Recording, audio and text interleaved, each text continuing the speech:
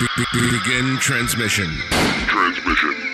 The Frontline Gaming Network presents Art of War.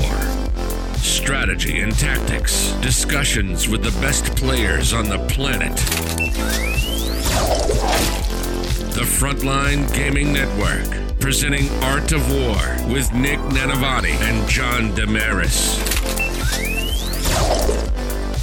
Hello and welcome to another fun-filled, fabulous episode of the Art of War podcast. I'm your host, John Damaris, and joining me, as always, is the one and only Nick Nanavati, the Tom Brady of Warhammer 40K. Nick, how are you doing? Why don't you go ahead and introduce our guest from the land down under, and let's talk about some Orcses. I am doing great, John. As always, I appreciate your glowing intros. We have Aaron Green here today, who is one of our latest members to the Art of War team. He's really recently started coming on to help out with some of the faction clinics and the Meta Mondays, and soon you can actually get coaching from the man, the myth, the legend, Aaron Green. He's been playing 40K for not too long, just 3 years now, but in those quick, short 3 years, he's climbed up the 40K competitive ladder quite a lot. Went on with our Art of War team for the Australian Team Championships. Am I getting that right? Queensland? Yeah. All right, cool. So there's a Queensland team tournament. Aaron and his gang of Art of War Down Under guys, they won, and Aaron won in spectacular fashion, playing an army that I think is incredibly forgotten about right now. The Green Machine Orcs.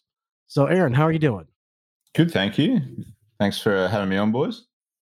Aaron, welcome to the show. And just before we get started, I would be remiss if I didn't mention to our newer listeners, this is episode 1 where we talk about what we call our strategy episode, everything that's going to be in Aaron's list, why it's in the list, what other things he considered putting in the list, and then sort of what the overall strategy is. You can kind of think about it as a macro discussion. Episode 2, which is only available to patrons, will be all about optimal play with the list. How do you actually take this on the table and use it in specific matchups, in specific situations, specific scenarios?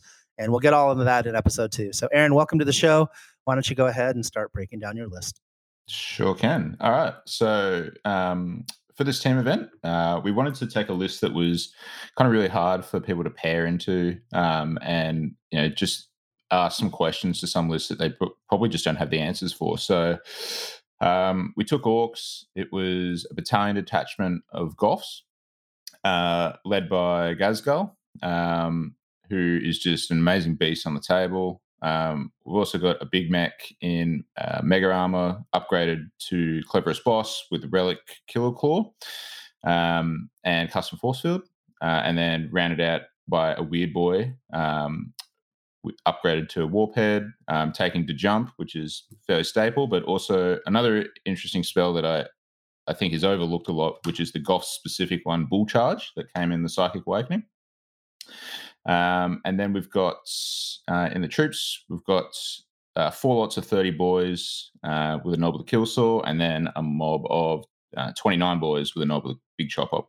And all these units are upgraded with the Scar Boys upgrade to give them Strength 5. Then we've got 3 MSU 5-man commando squads, rounded out with a Pain Boy, and then 2 Death Copters. So that's 2,000 points on the nose, start with 6 CP. So breaking it down, it's some characters, the big man himself, and 150 boys or so. Is that about it? That's pretty much it. Seems pretty simple. I'm sure the devil is in the details here.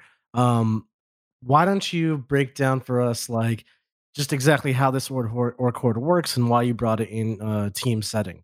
Yeah, definitely. So for this particular event, as part of the Players Pack, we knew what the missions were. So the first mission was Overrun, which is a domination primary mission. And then the second mission was Vital Intelligence, which is also a domination primary scoring mission. And the third mission was Sweep and Clear, which was a take and hold for 1 primary for 5 points, but it had a very interesting secondary. So basically, the whole thought around the list was how we can control the board by just putting an obscene amount of bodies on it that also have the power to really clear out any threats, and then basically just score as much and as quickly as possible before the opponent has anything to do about it. So that was the kind of general strategy for the list. And do you find that a lot of people are sort of packing the heat? They're coming with like their Eradicators, with their Meltas, and that just doesn't do anything to your list. So, is that what you were trying to do? Is kind of create situations where people had some tank busting lists, or people with a lot of like high quality firepower but low amount of shots, where you could just overwhelm them with bodies? That definitely felt like the general theme of what a lot of the lists ended up being submitted for. So in the teams environment, you can only have one codex per team. So there was only ever going to be one Space Marines list. And Space Marines are heading in that really elite kind of pathway at the moment, where it's less troops. Rights of War allows them to have so many elite choices, and it doesn't really matter for OBSEC. So that's really interesting there. And then the resilient list that we've been seeing, which is kind of like your demons with Beasts of Nurgle and things like that, they generally are super resilient, less OBSEC, but the output to clear hordes isn't there either. So when we were building, we were like, there's going to be very few kind of lists out there that can actually bring enough shots or enough combat potential to really clear this list. And even if they do, by the time that they do, it's late turn 4, turn 5, and the points have already been decided. So yeah, it makes perfect sense to me. So it's very much a meta pick for a specific team environment where you knew the missions and you knew like, all right, I can choose not to play this one hard counter type thing. And we already covered the matchups in part 2 in detail. Is that pretty much the reason why you went for Works? Oh, yes. Also, it felt like it was an army that isn't seen a lot recently. So, well, also, like it's really interesting. Like if you ask me what the top 5 armies in 40K are, Orcs would not make my list. I would come up with like 10 armies before I said Orcs. But you've gone for Orcs in your 5-person team event, so that choice in and of itself has a lot of discussion to be had around it. So, what made you go that direction? Like, well, I think mainly because of you generally look across armies at the moment, they aren't expecting a horde because there's not really any other horde armies operating and winning GTs and really causing big ripples in discussion at the moment. And Orcs do it very, very well. I mean, with all the price rises, boys are still 8 points a model. So there's a lot of value there to be had for a T4 body that has the output that a boy does. And then when you look across the meta, toughness 4, especially around Marines, is very prevalent. And then there's some T5. So having all your troop choices upgraded to strength 5 starts opening up some really good equations in your favor, especially with the volume of attacks that a single boy can put out around Gaz. So there's that element where it just matches well into a lot of things that can't handle it. But there's also just the way Ninth is constructed, because this plays to almost every primary mission extremely strongly. And then you've got all the MSU units in there to just start picking up your secondaries, no problem. So it's like, just from a drawing board perspective, this scores and combats well before you even know who your opponent is. All right. Well, let me ask you a quick question really quick. You mentioned that Gaz makes your boys more effective. So why don't you go through all the buffs on the boys? And just for our newer players who maybe don't play Orcs or haven't played against Orcs because they're not that popular right now, so they know what to look for. Like, how does all that break down? And how many attacks does a blob of 30 boys get at strength 5? And what are they doing? Cool. So if we look at just a boy profile, stock standard, they've got 2 attacks. And then all mine have got Slugger Chopper. So the Chopper gives them an extra attack. So then they're looking at 3 attacks. When they're over 20 models in the unit, they get an extra attack. So we're up to 4. And then being nearby Gaz, within 6 inches of him, you get an extra attack as well if you're Goff. So basically each of these boys in optimal conditions are putting out 5 attacks each at strength 5. Which it's with a boy on a 32 mil base. Generally speaking, you're not getting them all in, but it's possible to get, say, 20 or so into combat fairly easily, depending on what you're attacking. So, there's still just a huge volume of dice being thrown at your opponent. And it's very, very favorable if they're toughness 3, 4, 5, that kind of range. And then if they've got anything like a 3-up armor save is still fine to go into. And then when you're looking at like a 2-up armor save is when the weight of attacks really start, pushing it to be a bit better of a good trade for you. But yeah, and the other buff that they get, so they hit on 3s, and Gaz also gives them reroll 1s. And being Goffs as well, their 6s explode in combat. So there's a lot of things going on, and generally speaking, you're hitting more than what you swing initially with the exploding attacks and the reroll 1s. It converts very, very well. Yeah, I think a lot of people underestimate Goffs in combat versus regular boys in combat. Like the mentality is like regular orcs hit pretty hard. They're orcs, a lot of attacks. That's what they do. And Goffs are like, they turn that up to 11. They're like, you think that's a lot of attacks? Like, we have so many attacks. Let's breaking it down. Like, you're hitting on. Did you take the banner in this list? I'm sorry. No, I didn't. Okay, so you could be hitting on 2s, rerolling 1s with exploding 6s. That's like 115% hit rate on your 5 or 6 attacks a model. Without the banner, you're like probably at 100% hit rate, which is, oh no, only 150 hits this unit. What was me? So you at that kind of volume, just to put it into perspective, like 150 hits onto a regular Space Marine type of unit is 75 wounds. Doesn't care about transhuman, it's just like fours. So 75 wounds through a 3-up save is 25 failed saves, and through a 2-up save is like 12 and a half. So you're even killing like 2-up save wielding Terminators or things like that. It's insane how hard these orcs hit for what they are.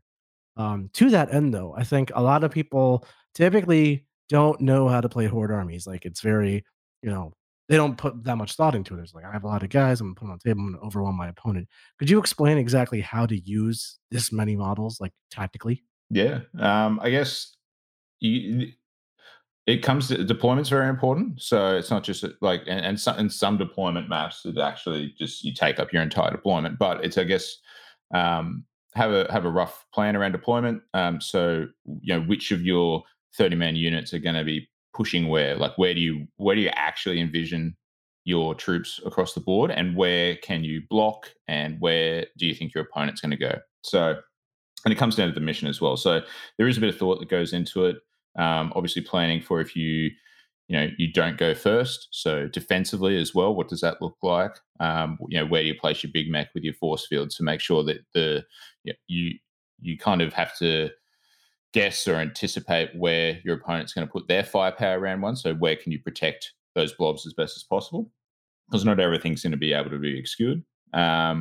So yeah, and then but there's also holding your backfield as well. So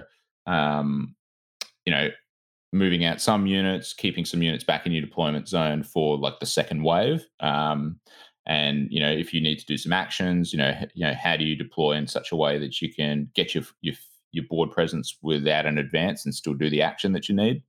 That's a question that gets asked a bit. So it's the other thing that you really kind of need to be mindful of is obviously Gaz being a monster. He can't walk through walls. So where's the best place for Gaz to make sure that depending on where your opponent moves, you've still got options to make sure that he's not, wasting a turn of movement or something like that where getting stuck. So would you say that it's pretty important with Gaz? Like he's sort of one of the most important models in your army. Obviously, he's 300 points. He's going to be an important model in your army. So you need to have a plan from him from the beginning and sort of have like with some options, right? Some ways you can branch off, but have an idea of what his path is and how far he's going to move. Like maybe even practice if you're a newer player, getting on some tables and seeing like where can Gaz get walking around things and that kind of stuff. Yeah, I think it's really important. I'm a bit of a reactive player, so it's always have a loose plan, understand what your options are, and then kind of bounce off what your opponent does to kind of counter their plan. That's really interesting because I also favor that reactive style, and I've used him a few times, and I find he's hard to get right because, like, if I use him too aggressive early on, he just goes and gets himself killed. Like 4 damage a turn max and 1 CP to heal him if you do take a pain boy is pretty good. Or sorry, 4 damage per phase. But against certain opponents, if they have like smites, if they have shooting, if they have combat, it does get done. Mm. And if you use him a little bit more cautiously, he doesn't have enough of an impact on the game, I find. So, like, what's the magic sweet spot you found? The sweet spot I found was, obscure him as best as possible on the way up. And you're right. You need to. There is a point where you need to get value out of him, and I think it comes down to each game. His value varies based on what you're playing. So there's some games where I've used him just using his buffs. He never got into combat. He didn't really do anything. He was just there for his buffs, which was perfect. Didn't make it wasn't a problem. There's other games where he's like, oh, okay, if he survives till turn 3, the start of turn 3, it's just like that's almost a win condition, because then he goes in and he tags an important combat unit that I don't want to deal with or boys can't deal with, because it's like, say a 10-man brick of Terminators or a big brick of Lich Guard or something like that, where you're just not getting through the 2-up, they're too resilient. But at start of turn 3, if you tag that unit with Gaz, that they're kind of committed to that. They're probably never going to kill him, and then if they do choose to fall back with said unit, then they're wasting that unit, and you're just getting so much value back in that regard. Gaz may never kill them, that's not a problem, but he's absorbing that kind of threat. So I found his job per game depended on the opponent to a degree, and then just being aware of what the threats to him were, and then working around them and deciding if throwing him in early or keeping him back was the right play for the game.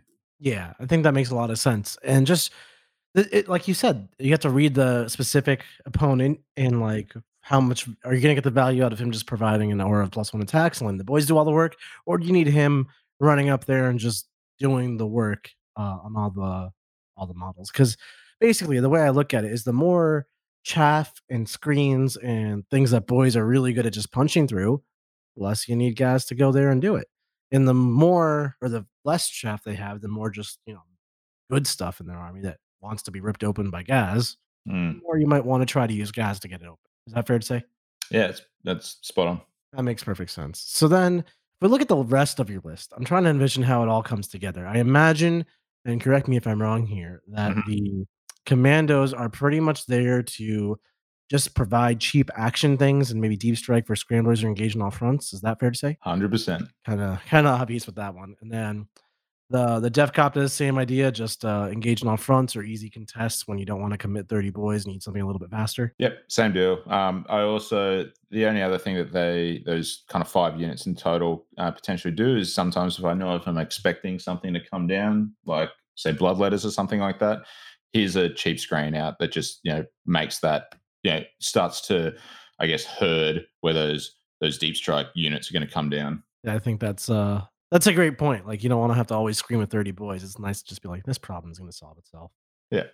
Um, I noticed you made every boy unit Scar Boys as well, which of course Strength 5 is just like you're trashing Marines and that kind of thing. Is that very much a meta call for what you expected to see? Or was this a team Um, type choice? I actually just think that if I'm not taking Scarboys, I'm probably just taking Death Skulls as a faction. So I think the Scarboys at Strength 5 make almost every matchup better in some way.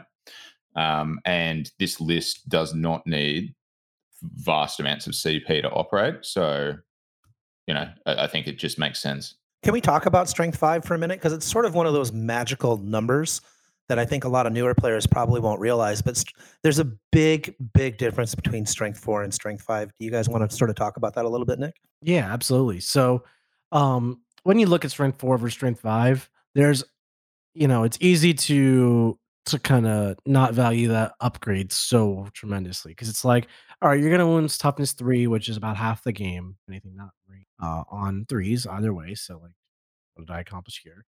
Then you're gonna wound vehicles on the same, like most vehicles are T7, lighter ones are T6. You're gonna wound them on fives either way. It's like, again, what am I doing?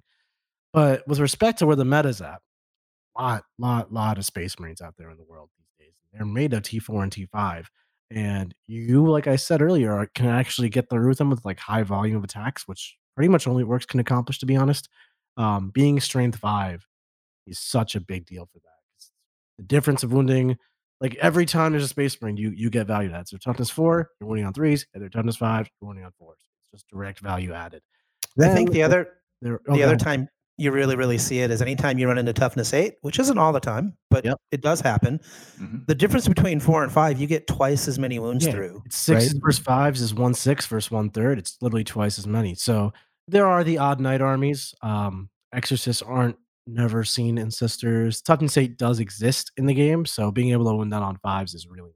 I wonder if it also makes a difference in the math versus Necron Warriors. I imagine like 30 orcs kill 20 Necron Warriors like 100 times over. Mm. But at strength 5, maybe it only takes 20 orcs to kill 20 warriors, and that's a lot nicer for dealing with potential Overwatch problems, or if things just get chipped and you don't have a full 30 man, or not every model gets to attack. I'm sure, like you might think it's overkill, but it might just be exactly what you need. You know what I mean? Yeah, exactly. That's the way I looked at it, because the extra conversion on those wounds is really good, because as you said, you almost never get 30 boys all into combat at once. Like that almost never happens. So being able to convert as strongly as possible, it just turns combats on their head, and it surprises a lot of people how much actually gets through. Right. So, I guess the one thing I look at when I see your army is that you don't have many like plan Bs, right? Your plan A is to either exist on table or hit it with an orc boy. And if those two options don't work from a strategic perspective, you don't really have anything else to do. So how do you adjust your army? Like how do you make this into like if you trying to solve a problem and you only have a hammer, the hammer's not going to solve the problem. What do you do? Make a bigger hammer. So I guess one of the things we haven't scratched on as well is the fact that I do have access to Green Tide. So this 150 boys is all of a sudden basically 180 boys, and Mob Up. So they're probably they're two of the ways I look at problem solving, facilitated by the jump. So there are games where if I go second, or by turn, start of turn 3 or something like that, I'm like, ooh, a lot of boys actually have died, because that can happen. I basically don't have saves in combat, and there's a lot of outputs on some Marine armies and things like that as well. So being able to clutch save a handful of boys out of one squad, and then bring it back at full strength somewhere, is incredibly powerful and helps problem solve, especially if it's filling my backfield, or green tiding and then retaking an objective on the other side of the board is very strong. And then a lot of opponents that have played orcs before know that sometimes the best way to attack these multiple units of 30 boys is to trim them, and not just try and all out kill them, to try and avoid those green tides. But that opens up opportunities. If you hit 10 boys, you can throw that, you can mob that up into another unit, potentially make like a 40-man squad or something like that, which just becomes pretty obscene as well. So there's a lot of little, tricks that the boys can do. And then obviously with the weird boy to jumping them around to keep asking questions of the opponent, even if they're coming up against a bit of a wall. And then I don't need to kill everything on the board to win the game as well. It's about scoring primary. It's about scoring those secondary objectives. So there's very few questions that I've found that can be asked of this list that prevents them from actually scoring points. To answer your question, Let's. Okay. I have a question about that. But before we do, let's take a quick break for some sponsorship, I guess. This episode is brought to you by HP Instant Ink. No one is reading your mind, but HP Instant Ink knows when your printer is running low and sends you new cartridges, so you never have to think about ink. Save up to 50%. You'll pay less than $5 a month for ink and never run out again. Find out if your printer is eligible and enroll today at hpinstantink.com. Conditions apply. For details, visit hp.com/instantink Spotify. All right, Aaron, do you think that one of the major concepts of your list is you have a lot more objectives secured, and with the Green Tide, the ability to sort of flexibly put it someplace else off a board edge, right? And so that it allows you to sort of overwhelm just having more objective secured bodies that also happen to put out a ton of damage. So it's not like people want to sit around and trade punches with those orc boys, right? Yeah, exactly right. And then also if they're committing to just shooting you off, that like it doesn't always work as well. Like if I say to jump a unit of 30 boys onto an objective and I look at the board state and I know I'm probably not going to get charged, and the opponent goes, oh, well, I won't move towards that. I'm just going to shoot it and, that'll take care of it. And then they kind of undercommit or they're overconfident in like the amount of shots that they can put out.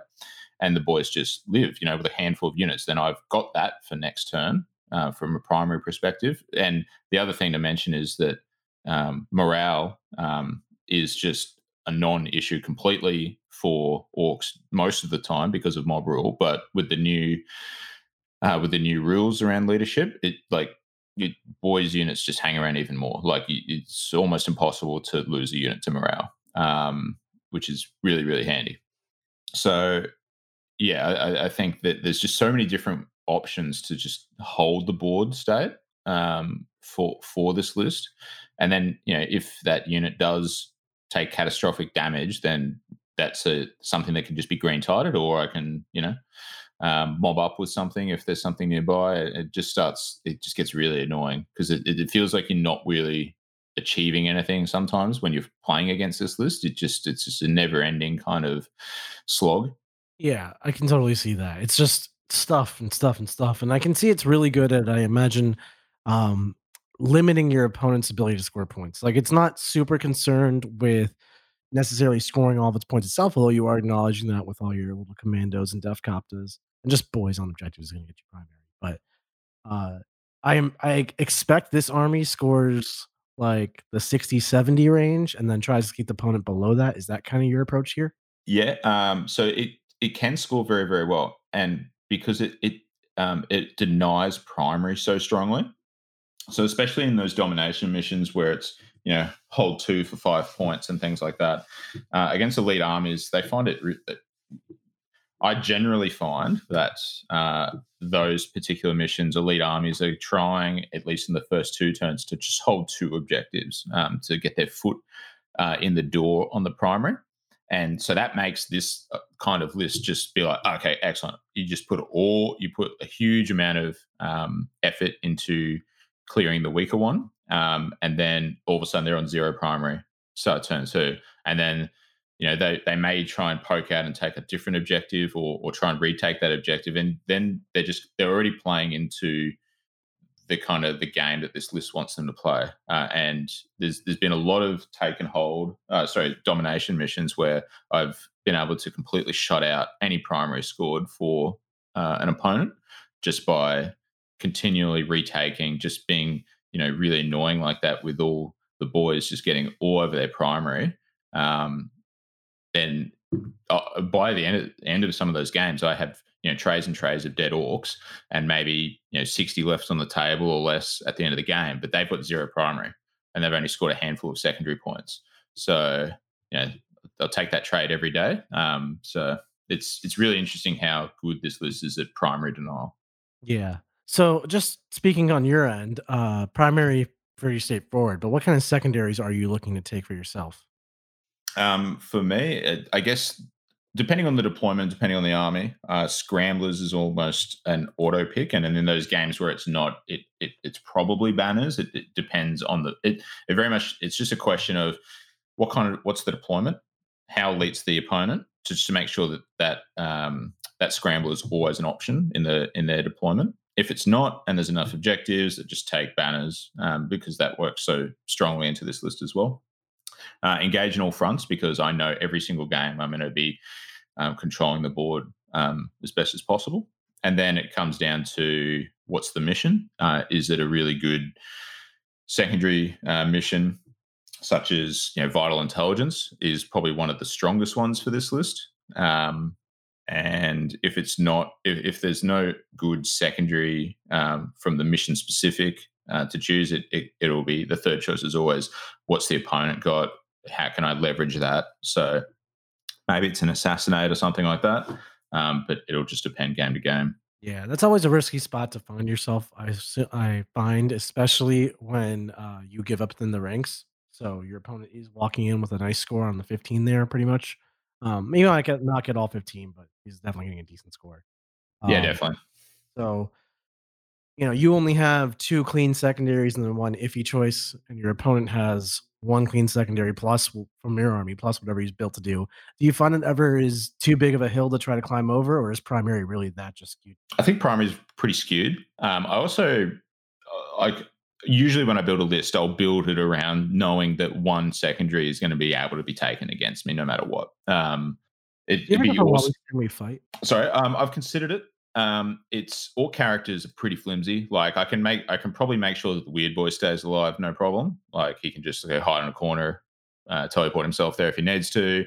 I usually put my big mech in harm's way, and my pain boy is always following Gaz. And if things start really clearing out, then it's he can be kind of charged as well and things like that. So I also find that when if I take while we stand, it mentally changes the way I approach putting some of my characters in there. And the orc characters, generally speaking, they're doing their best work when they're out there in danger, causing problems for the opponent. So Mhm. I like using them that way. So I don't really think about while we stand unless there could be some matchups where it kind of makes sense. Maybe against like a demon horde that I know is just not going to get into my back lines at all, or has no shooting threat whatsoever, and things like that. But it'd be rare. Right. That makes sense to me. So I guess from your not not mission stuff anymore, kind of going off topic. Um Looking at your command points, you spent a lot on Scarboys. You're doing 5 squads of Scarboys plus your Binder Relic. You're starting at 6. Green Tide is 3. If you're not using that, you've either lost horribly or won horribly. It doesn't matter. Um, so what's the CP like in your game? Are you fighting twice a lot, mobbing up a lot? Do you ever use the 3 CP strat to make the custom force field bigger? Anything I'm missing here? No, not really missing anything. That's probably all the things that I would generally look at. I've thought about the force field one before, but generally speaking, it just hasn't been necessary. Like on deployment, any of the squads that are really kind of exposed, they're probably the ones that have the big mech on it. You can easily fit 2 squads of 30 in the 9-inch bubble with the big mech in the middle. So the others, if they're obscured or something like that, it's generally a bit of an overinvestment.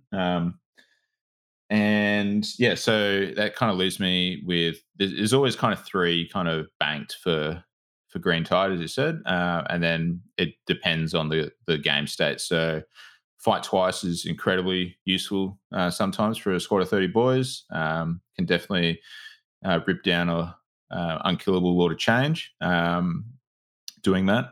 And then the only other ones are really Strat for healing, Gaz with the Pain Boy, that comes up, and maybe Gaz or someone fighting in death for 2 CP. And usually that's not till turn 3 or 4, something like that, and I've generated CP by that point to fit it all in. So yeah, I've never really gone. I've never had a game where I've gone, oh, I just need more CP. Like it's generally I finish games with 4 or 5 CP. Sometimes it's happened. Like it's pretty efficient on the CP usage because I've tried to build in as many upgrades and things that I need. Yeah, you don't actually in have the to list. in the game, and you spend it all before the game, kind of thing. Aside Yeah. from, well, you said you use mob up a fair bit, but obviously you're not mobbing up 30-man units. So what's the idea with using mob up as part of your strategy here? Mob up's just a situation where if I get like 2 crippled units, so which has happened before. So one unit gets crippled down to under 10, another one hits 10 or just under 10, and you're like, what do I do with these? And sometimes the best answer is just to Green Tide one and then mob up the other, and then that is a feeling that the opponent mentally if they're a super experienced player, they're probably like, okay, they get it. But if they're not, it's a huge mental blow to an opponent to go, oh, I got these 2 units down to nothing, and then all of a sudden there's a fresh 30 men on the table, and then there's a combined 40-man squad coming at you as well. It's like, that feeling of accomplishment of pushing almost 60 models off the table evaporates very quickly. It's also amount of redeploying too. Like when you redeploy what used to be 10 boys, so 30 boys appears totally somewhere else, and then you jump 30 boys totally somewhere else. Your army can just be in a different spot all of a sudden. No, there's only so many places you can actually stand when you have this many models. But you know what I mean? You can really mess with something like that. Is that a thing you do often? Definitely. So, obviously when you're green tied, you've got some of the restrictions in terms of how far you can get back onto the board. So sometimes it's just a green tide in the best position you can, but in range of the weird boy to then redeploy that unit in the most optimal sense. And it's even more depressing if you do that in an aggressive sense and then make that 9-inch charge as well. Like it can be, you can be in combat with a crippled unit, green tide it to the other end of the board, to jump it back near that combat, and then potentially make a charge as well. It's like it gets pretty crazy sometimes, and it's a lot of fun to play. The other thing I'll touch on is just bull charge for the weird boy. So it's just an amazing spell in some clutch situations as well, to get that auto 7-inch charge.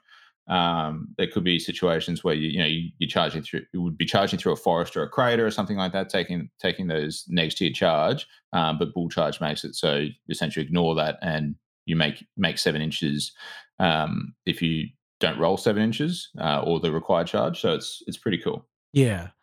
The bull charge is a spell I've taken it once, and I never actually got to use it, unfortunately. But it's one of those things I think a lot of people underestimate, because you can't take like a 9-inch charge and make it super easy. But like how often do you use it? And like what kind of situations come up where you? It just comes up in situations where I have to make, like, I measure like after movement and stuff, and I go, it's a 7-inch charge, and I go, I have to make that charge. Like it's very critical that I make that charge. And let's say there's situations where there's a crater there, so it's actually then that actually becomes a 9-inch charge, and I don't want to deal with that. Or if it's just a simple fact of I have to make that charge. Like if I don't make that charge, this game starts going badly. And so that doing it in the psychic phase. I don't want to mess around and say, rerollable 6 is not hard to pass, but I failed it. Who Exactly. failed it? Yeah. We see what here we go. So, you can still reroll one of the dice and things like that. And so charging for orcs is already quite good. But, I've played enough Genestealer Cult and stuff like that in the past to know a rerollable 7-inch charge is not always just a tick in the box. So, no. I'll take as many extra layers of redundancy as I can. So, yeah. And like, there's no other, like, it's a great spell for the weird boy, but and in this list, he definitely does not need Warpath. Like, Warpath is like the biggest overcommitment to attacks that I can think of. So, bull charge for me to have it in that clutch game would be really good. And I think, with Deathwatch potentially going to start rearing their heads up a bit more now, it's very good against that, because if I know I need to make a charge, that new stem the green tide isn't going to worry me either. There's a few things, and this is more high-level orc theory, which I guess is why people come to this podcast, which I've learned in my years playing orcs, and I'm surprised you're not making use of. So, first is why we only have one weird boy here. So I like to take multiple weird boys, maybe make a few of them bigger weird boy, whatever it's called, depending on what the situation is. And that way I can get a good amount of smite spam going, because you have enough orcs where you can get big smites off pretty easily and start doing like a crippling amount of mortal wounds. So obviously we're in a very elitist meta. We just had TJ Lanigan on the other day to talk about how he poops mortal wounds at people and it works. Not just talking about that. Obviously mortal wounds have value, but one thing I typically find is you might get in situations where like some dude drives a rhino into the corner of your orc unit, and you're just like, man, I am stuck fighting this rhino. That sucks. And being able to smite the rhino away after you beat it up with your orc boys, lives on 4 wounds, and just smiting that problem out is really useful, because then your orc boy unit can go do something. Is that not a thing you've experienced? Not recently. I could also just jump that unit out and be like, see you later, rhino boy. But yeah, but you're in like a totally different spot. I love the idea of like multiple, weird boys throwing out their smites. The only problem, I guess, is this list. I literally can't put more weird boys in the single battalion detachment. So I can't fit more. And then the question is, would I take out either of the other HQ choices? Big no, because they're kind of fundamental to the list. To mainly the advance and charge auras that they're spreading out throughout the entire list. So it's probably a different list or a different style of list that would have the multiple weird boys in there as well. The weird boy is a interesting one in this list anyway. It'd be really nice not to have him, I guess, as well for the opening up a Bore the Witch. Not that I need it, but the weird boy is really there for those technical spells where I need them and being very targeted. So he's never really casting if he doesn't need to, because I don't want to risk blowing him up, which is, he happens to like doing. So he's kind of a backbone of the list in terms of making sure mobs of boys get where they need to, and if there's a clutch charge on offer, that he can facilitate that as well. Whereas if I had more, I could use them as a damage output and an actual weapon of the list. But I haven't kind of hit a game yet, I guess, with this where my damage output would benefit, I guess, from multiple smites, if that makes sense. Yeah, no, definitely. It's one of those things that like maybe you practically haven't found this to be a thing you need. Absolutely. Not The yet. other thing is how there is no Fist of Gork for Gaz. Like, it kills me. I'd love it. I would. what is going on here? It's for bull charge. That's like I had to weigh it up. You chose bull charge over Fists of Gork. Like that's the level of insurance you want to buy. That's like, I need to make sure I got insurance in case the sun explodes and I get cancer from the sun exploding. Like, calm down, buddy. Like, I'm All very right. Well, hold on. As a new player, I want to talk about that choice really quick, because that's actually a really interesting choice. Can you talk about what those two different spells do, and the sort of pros and cons of each, and why you decided to go with Bull Charge over, is it Fist of Gork or Mark? I can't remember what you said. Fist of Gork. So what this comes down to reliability as well. So Fist of Gork is a buffing spell for a character, and it gives that character model an extra 2 strength and attacks. So it would take, at full profile, Gaz would go to 7 attacks. At strength ludicrous, he'd be strength 16. So 7 attacks, strength 16, neg 4 damage fight, like amazing, right? Otherwise he would be 5 attacks, strength 14. So there's obviously some extra combat potential there. Whereas Bull Charge is one of those things that makes sure or ensures that I get into combat in a round where I really need to get into combat. So they're both very clutch in their utilization, but they're both doing different jobs.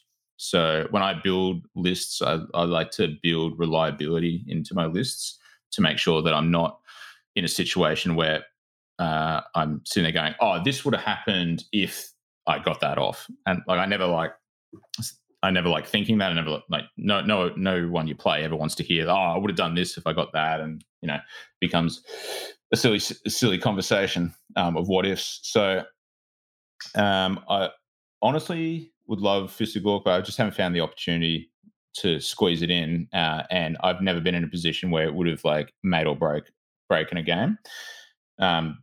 But Bull Charge has been very useful for me. Problem solved. If I had a second weird boy in there, I'd definitely take it because I think it'd be great. But Gaz is already a bit of a monster in himself. He still explodes his own 6s and stuff like that. So there's routinely times where he's putting out more attacks. But I don't know. It's just one of those things where I'm limited by what the slots that I've got. Yeah, I hear you.